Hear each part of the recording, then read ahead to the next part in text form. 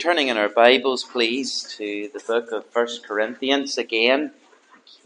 The book of 1 Corinthians, please, and we're turning to the chapter 3. The chapter 3 and the verse 10. 1 Corinthians chapter 3 and the verse 10. I'd like to speak to you this evening under the title, Building for Eternity. Building for Eternity. And as you look that up, I had the blessing last night of being in Ballymena Baptist, where Dr. Steve Lawson was ministering. And if you get the opportunity, or if you have the means of listening to his ministry, could I encourage you to do that? It was a blessing to be there. He spoke on Isaiah and chapter 6, and he spoke on the holiness of God, and his ministry was outstanding, and it was a real blessing to be there and to listen to him. Of course, to the God be the glory in him. He himself would say that, but his ministry was a blessing to my heart, and if you get that opportunity, go and listen. It's really worth your time. 1 Corinthians chapter 3 and the verse number 10. According to the grace of God, which is given unto me as a wise master builder, I have laid the foundation, and another buildeth thereon. But let every man take heed how he buildeth thereupon. For other foundation can no man lay than that is laid, which is Jesus Christ. Now if any man build upon this foundation gold, silver, precious stones, wood, hay, stubble, every man's work shall be made manifest. For the day shall declare it, because it shall be revealed by fire, and the fire shall try every man's work of what sort it is. If any man's work abide which he hath built thereupon, he shall receive a reward. If any man's work shall be burdened, he shall suffer loss, but he himself shall be saved, yet so as by fire.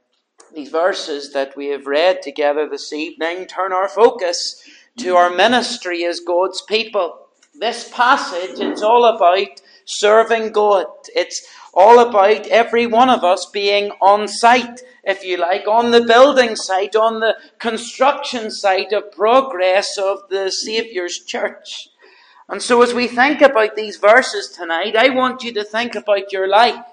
And what I want you to do is I want you to place yourself in the place of a builder, and to think of this illustration and to ask yourself, what is your contribution in the building up of the local church fellowship here at Grange Baptist, to the Church of Christ in our province, and also in our world? I don't know about you, but any time I pass a building site, you see all the different types of builders, don't you? You see those hard-working and maybe experienced builders, and often you'll sometimes see a younger guy there behind the experienced builder, keen to learn from the experience of the older builder, both working hard in the project, both working hard to get the task complete.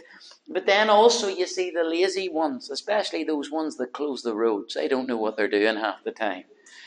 And you know, you're looking and they seem to be doing nothing at all. Maybe they're twiddling their thumbs, doing a few things, looking like they're maybe doing something. And then, of course, you get the ones that aren't trying to look like they're doing something, and really they're doing nothing at all.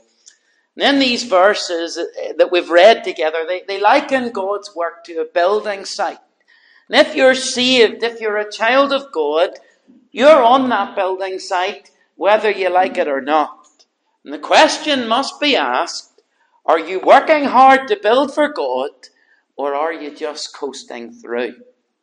You know, at the height of the Roman Empire, across their many cities, there would have been a series of temples which could be seen dotted across the skyline. And these temples would have been magnificent pieces of architecture, and would have been built on the tops of hills and at high points in these great cities. And They were certainly some of the greatest sights that you could see when you visited the Roman Empire and the cities within the Roman Empire. And of course, the city of Corinth would have been no different. And of course, the city of Corinth, the church in the city of Corinth, that Paul is addressing this letter to. And there in Corinth, there was the great temple to the mythological god Apollo.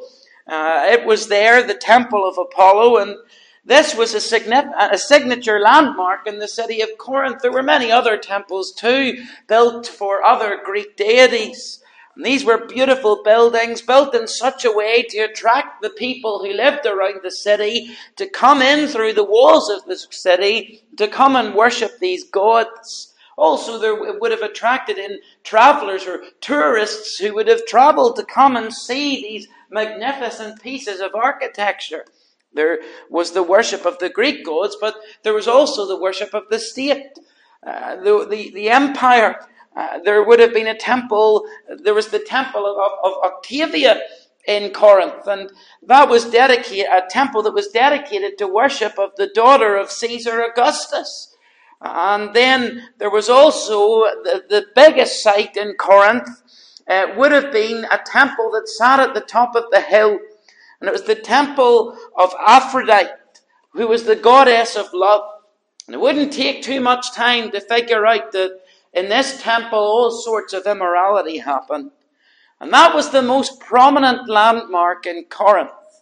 Now, built into the architecture of all these temples would have been gold and silver and precious stones.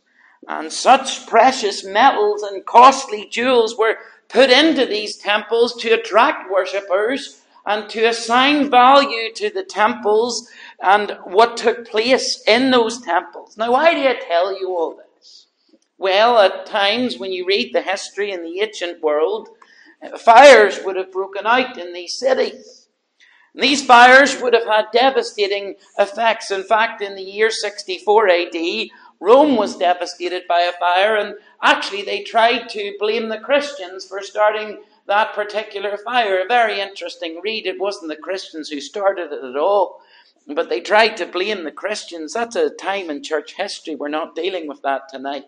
But in these deadly fires, everything that was combustible would burn down to the ground. And all that would be left of the temple would be the stone foundation, the marble columns, and the gold and silver inlays. And the precious stones that had been embedded into the building, that would all be left. But all the wood and all the stubble and all the different materials which were flammable, they would go up in smoke, and only the things that didn't burn were left. And it's in that context that the Apostle Paul writes the words of these verses that are before us this evening. Paul draws on the cultural backdrop that there is in Corinth, and Paul uses this to communicate the pure truth of God's revelation to his church. And so with the culture in Corinth as his canvas, Paul now begins to paint a picture of what it looks like to be used by God, what it looks like to be used by God for eternity, and to be used by God for eternal things, and what it means to be used by God in doing spiritual things. To be used by God in building up the church of the Lord Jesus Christ. And in his imagery, Paul compares the church to a temple. I didn't read verses 16 and 17 this evening, but in these two verses, the church is compared to the temple of God. And that's the building that's being imagined in these verses that we're considering this evening. Paul in verse 10 describes himself and other pastors and church leaders as construction managers, I suppose. He uses that word master builder, and I think it's just meaning like a construction manager. And then all other believers are seen as workers in that project. The foundation is the gospel of Christ. The materials refer to the manner in which the ministry is carried out. Then Paul speaks about a final day when there will be fire, a fire of divine judgment for God's people, when God will test and expose the individual quality of every single worker on this building site of the church. And so with these verses, there's both encouragement as well as challenge. And they speak to every one of us here this evening, and it leads us to ask, how is my life used for the Lord Jesus Christ? What is my service like for the Lord Jesus Christ? Now, all that by way of introduction. Let's deal with the text that's before us this evening, and let's allow God's word to speak to our hearts. I want you to see, first of all, the builders. I want you to see the builders. Look at verse 10. It says, according to the grace of God, which is given unto me, as a wise master builder, I have laid the foundation, and another buildeth thereon. But let every man take heed how he buildeth thereupon. Let's look at this verse 3. Is according to the grace of God, which is given unto me. God has given grace to Paul. He has given grace to Apollos. He's given grace to all the church leadership in those days. He's given grace to the church members in Corinth. And this grace has been given to every person who's placed their faith and trust in the Lord Jesus Christ as their Saviour from sin. Now, the grace that's referred to here in this verse isn't necessarily saving grace, but it's a result of saving grace. The grace that's referred to here is a grace that allows us to serve God. It's a serving grace. In other words, it is God who enables us to do the tasks that we do in His kingdom work. Don't you think that when you're doing something in the church that you're doing God a favour? God has given each of us skills and abilities, and by His grace, He has given us those abilities in order that we might serve Him. In other words, we're all saved to serve. And it's God who empowers, and it's God who enables us, and it's God who equips us by His grace to be able to serve Him in His kingdom.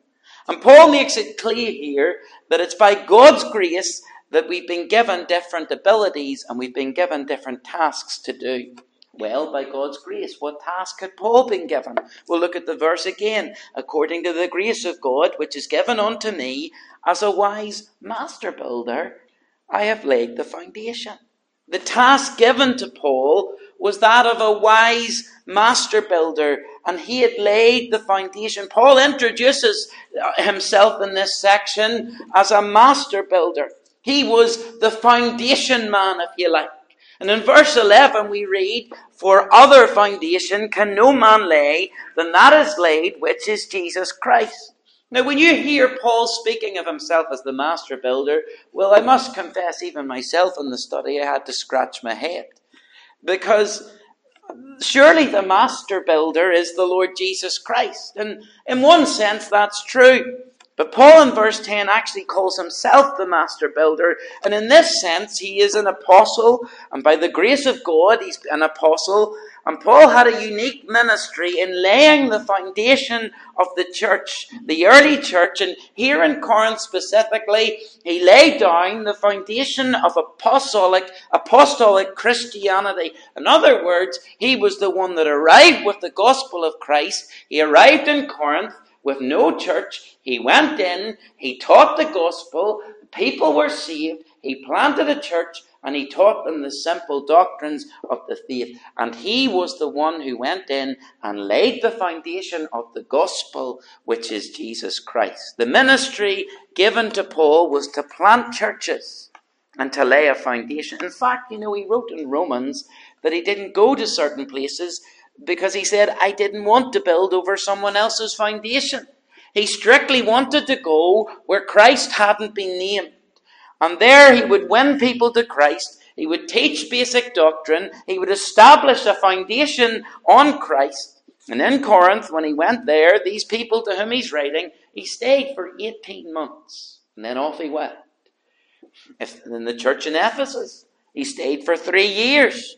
And then off he went. Thessalonica, he stayed for less than a month because the Spirit of God did a much faster work there. But everywhere he went, in all the varying places, he laid the foundation. That was the job that God had given to Paul in his grace. Now, Paul, he's not boasting here.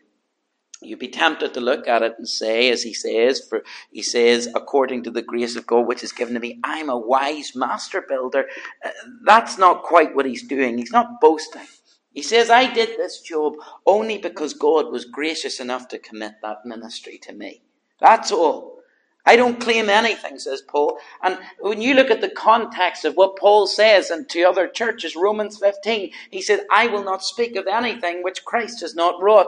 Earlier in this passage, he says, who is Paul? Verse 5. Who is Apollos? I'm the one that planted. Verse 6, verse 7. Neither is he that planteth anything. I am nothing. If I've done anything, it's because Christ wrought it in me. And Paul in other places said, by the grace of God, I am what I am. And Paul says, I came as an evangelist, I preached the gospel, laid the foundation of the church, which is Christ the solid rock, and now, as a church, you are obliged to build. You are obliged by God's grace to get involved in his work using the skills and talents and abilities that God has given to you in his grace. So we need to deal with something tonight. We need to banish the thought that there is any Christian existence that means you're saved and you do nothing for Christ. There's no such thing as that. I'm not saying that you can't be saved and be static. You can be saved and be static. All right, that's what Paul's dealing with. Remember, we're dealing with carnal Christians. That's who he's speaking to. We thought about that last week. Christians who weren't living the way they should have. Christians who were living in an immature way. And some of them were static, and that's why Paul is writing to them. But what I'm saying is God in his grace has given you a task that you need to perform for him. And God wants you to be a labourer, a faithful builder in his work.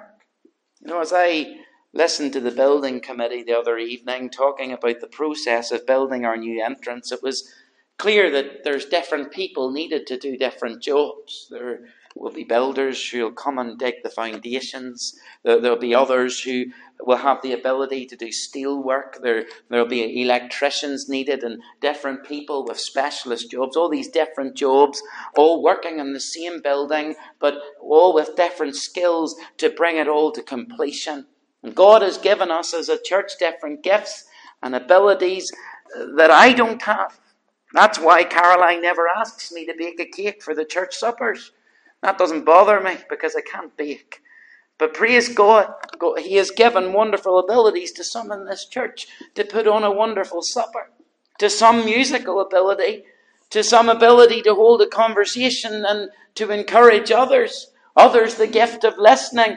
To others the gift of teaching. And the list goes on. And every task that you do, God in his grace has given you the ability to do it. So let's move away from thinking that this spiritual building work is primarily as well for Christian workers and professional Christian servants like missionaries and pastors and evangelists and teachers and people that are on the payroll of some kind. That's got nothing to do with this verse. There's some people speak about this verse being about that. It's not. Absolutely not. In the general sense, what Paul is saying, every believer has a responsibility to build on this foundation. And the Spirit of God, through Scripture, says just this evening, therefore, take heed how you build thereon. What a challenge. Take heed. How do you use your gifts and talents that God has given you? Can I ask you, are you building for God? Are you careful about how you're building for God? How careful are you? Are you careless sometimes? Do you give any thought to the thought that you're creating a building to the glory of God by the service that you give to him, or at least you're meant to be building? One day that building is going to be scrutinized and it's going to be analyzed by the Son of God. And your life building will come under the wrath of his fire, and all that is wood, hay, and stubble will be burnt away.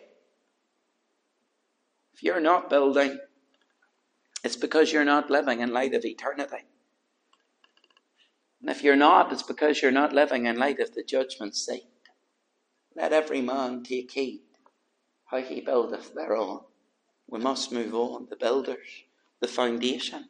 Now we've touched on this already. Look at verse 11. For other foundation can no man lay than that is laid, which is Jesus Christ. Now this is very important in the days that we live, and I'll tell you why. Because there's little churches, new churches rising up here and there. There's nothing new under the sun, the prophet says, but these churches seem to have a new idea, some of them. There's churches across our globe as well, mega churches, and I hear lots of people of all ages attracted to their music. And they're preaching a different Christ to the one that I read about in my Bible. And they're building on a different foundation. And if anybody springs up and says, I've discovered something new about Jesus Christ, or I've discovered a new message, or a new revelation about Jesus Christ, they're laying down a foundation that is opposed to the foundation that the master builder has already laid down, which cannot be laid again. That's so important. You know, in our own circles we can err on this side too. Because many evangelical churches are built on the reputation of a famous preacher, or maybe even a special method of evangelizing or teaching people, or maybe even a doctrinal scheme or a prophetical scheme or a scheme to do with salvation and the way you understand salvation. And all these things are important in order to understand the Word of God. They are important, but let's not forget that the church is not built on these things. It's not built on personalities. It's built on Christ. And that's why the Corinthians need to hear this, because they're building on personalities. It's not about Paul. It's not about Apollos. It's not about Cephas. It's about the foundation that they're building on. And Jesus Christ is that foundation. The church's one foundation is Jesus Christ, her Lord. That is key.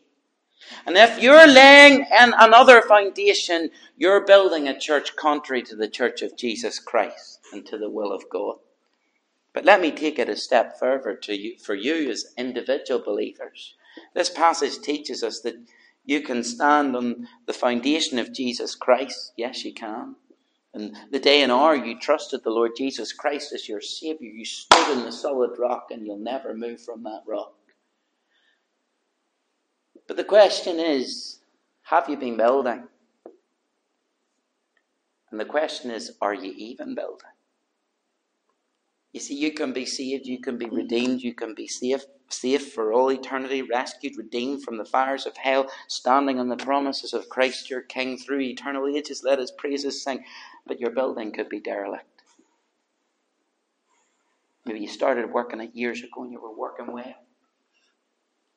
You were doing great things for the Lord, but something happened and you were discouraged. Something happened and you just threw the towel in. The building's derelict tonight. Maybe some repair work needs to start tonight. Maybe you need to start working on your building in light of eternity and in light of judgment tonight. There are the builders. We see the foundation, the Lord Jesus Christ, but then comes the materials. Verse 12. Now if any man build upon this foundation gold, silver, precious stones, wood, hay, stubble. There's two classes of materials there. The first class, precious stones, precious metal. Things of this earth and then the other class are things of this earth that are worth nothing.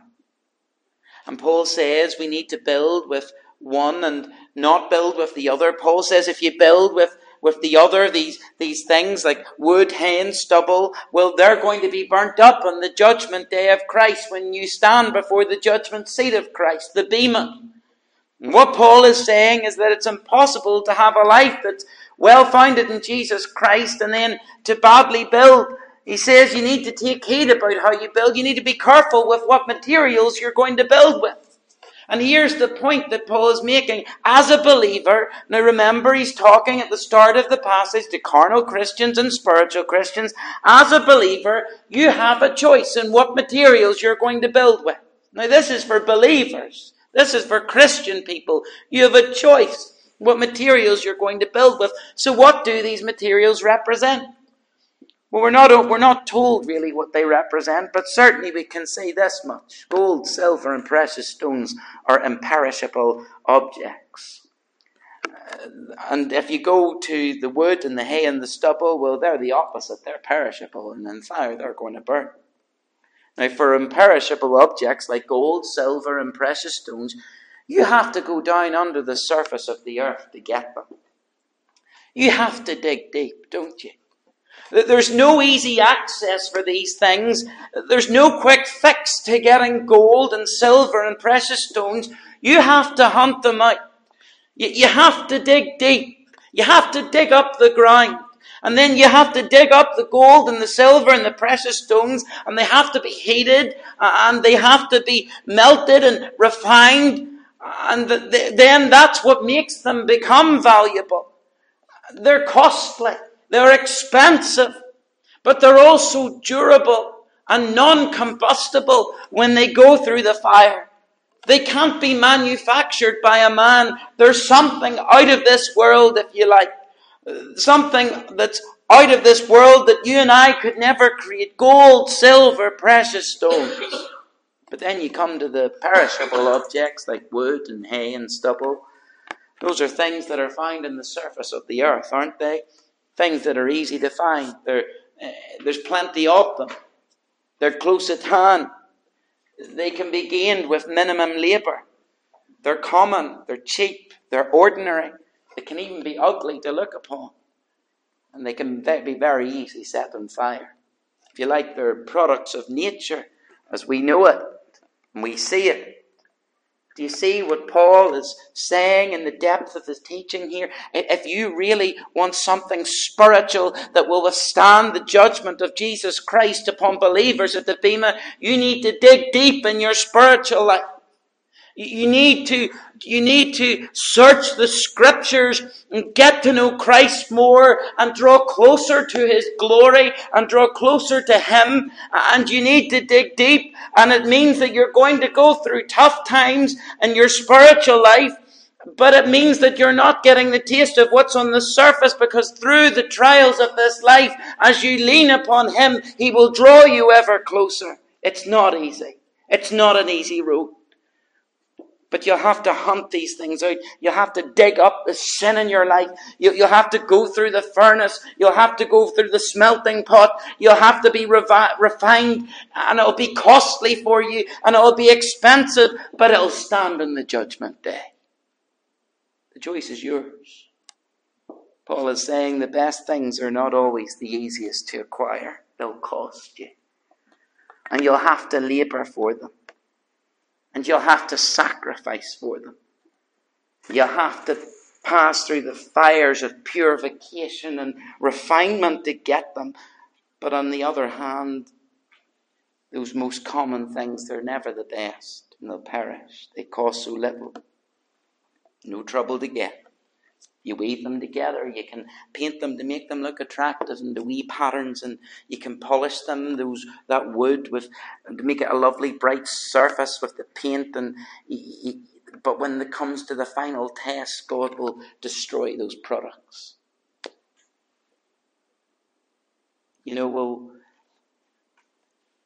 need to really pick up the rest of this next week because we're running out of time. But let me say this.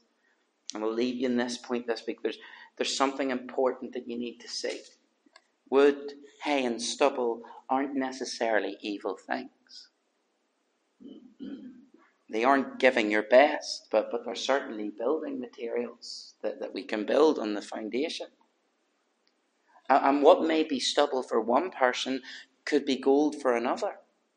Because it's to do with your attitude towards what you do, not necessarily what you're doing.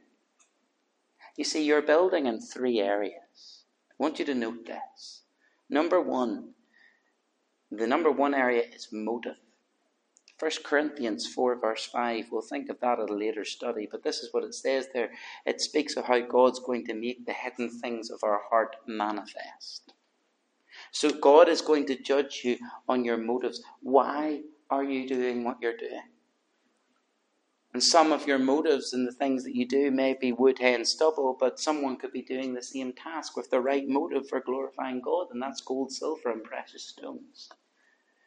And when I do something totally and supremely for the glory of God, well, that's gold.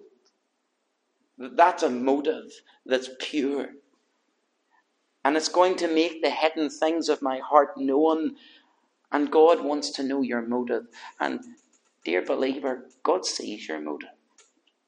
No one else may see your motive, but God does. And you may do something that looks like gold to please man, but if your heart's motive is stubble, it disqualifies it. So first of all, when you come to the bema, the judgment seat of Christ, the first building area that God will look at will have been your motive in how you build. Secondly, your conduct. 2 Corinthians chapter 5 verse 10, we will be judged for the things done in the body. The things we've done physically, the way we live our life, the day-to-day conduct of our lives is either wood, hay and stubble or silver or gold, silver and precious stone. Do we behave in a way that honours God? Are you honest in business? Do you control your temper? Are you an example of Christ-likeness to your family, to your friends, to your work colleagues, to a world lost in sin? God will judge us on our motive. God will judge us on our conduct. Finally, God will judge us on our service, our ministry, the use of the spiritual gifts and abilities He's given to us. You can use those abilities anywhere. But will you use them in the church? Which is the way God wants you to use them. Make sure you're giving to God your absolute best and not the world. If you have the gift of musical ability to play an instrument, don't be content to sit in the pew and just sing. Or go out and play your musical instrument all over the place and not play it in the church. That's the point here. God is going to judge you in your motives, your conduct, and your service. And you're building today with your motives, and you're building today with your conduct, and you're building today with your service. What kind of building are you building? It's important to think about that. It's important to think about this with eternity in view. To think, will it stand on the day of divine judgment?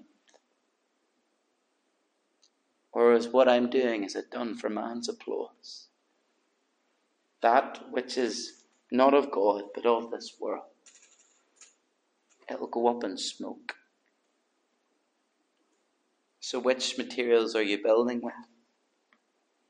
If you're serving for man's applause, you're building with wood, hay and stubble, and it will not stand, it will burn under God's righteousness. But if you're seeking to serve the Lord and please Him with your life, and if you're building with gold and silver and precious stones, they will last for eternity. I wonder tonight, is this teaching of Paul a revelation to you? Because I feel and fear that there's many who have entered through the narrow gate of salvation and they feel their job is done, and they don't realise that on this pilgrimage towards heaven along the narrow way, that it's not just a free ticket to heaven when you die, but we're meant to be building something for God along the way. We're meant to be doing something for God. We're meant to be building for something that will glorify Him, a building of obedience founded on a firm foundation of the words of our Saviour, the Lord Jesus Christ, and His salvation. And if you're saved, you're obliged to build. So is your house shabby tonight? Looking a bit grubby? Is it in need of a bit of work? Well, tonight you can start to fix it up. You can turn to the Lord and repent of wasted time, maybe wasted years, when that house has been left to go shabby. Maybe the storms of life have bashed it down a bit. Wonder tonight, are you ready to start building for His glory again?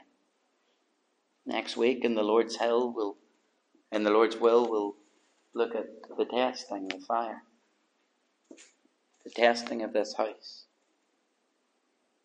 But I wonder from here on, dear child of God, will you start building for Christ's glory and be seeking to build with that gold, that silver, and those precious stones? Let's pray.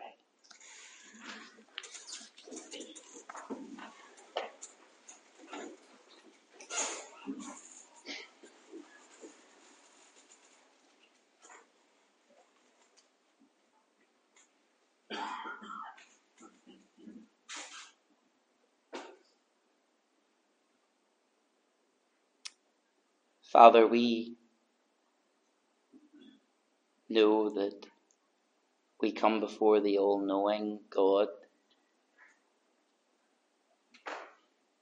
the righteous one, the one before whom we will stand one day and give account.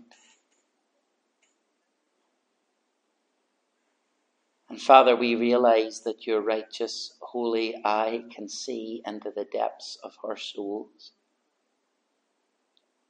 that you know our motives, that you know our character, how we live when no one else is watching. And Father, many of us have to confess that so often we are building with that wood, hay and stubble.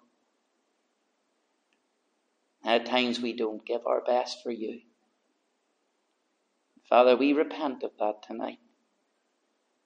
We ask, O God, that indeed that you, from the challenge of your word tonight and from the conviction of the Spirit of God as we listen to it, I pray that it will weigh so heavy on our hearts. And Father, as we think of that day that we will stand before the judgment seat of Christ, we pray that when our works are tested with the holy fire of God, that, Father, they will stand.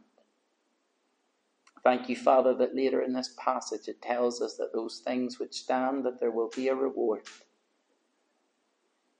And Father, we pray as we think of other imagery that Paul gives us in Scripture that we will run well and will not grow weary and will keep building to the best of our ability. We'll keep serving our Saviour. We'll keep telling people about this wonderful foundation, the Lord Jesus Christ, that will keep proclaiming Him as the only Saviour from sin. And Father, we pray that you would ignite this church again. That, Father, indeed, that you would come in a mighty way and do a dealing with each of our hearts. That, Father, as we even think of that passage in Isaiah, that the holy coal would touch our lips. A burning coal. Father, you would cleanse us again. Father, we thank you for time spent around your word this evening. We pray, Father, that we will reflect on it. That we will go home and meditate on it. And that, Father, indeed, you would do a dealing in our lives this night. We ask this for thy glory. And in the precious name of our Saviour, the Lord Jesus Christ. Amen. Amen.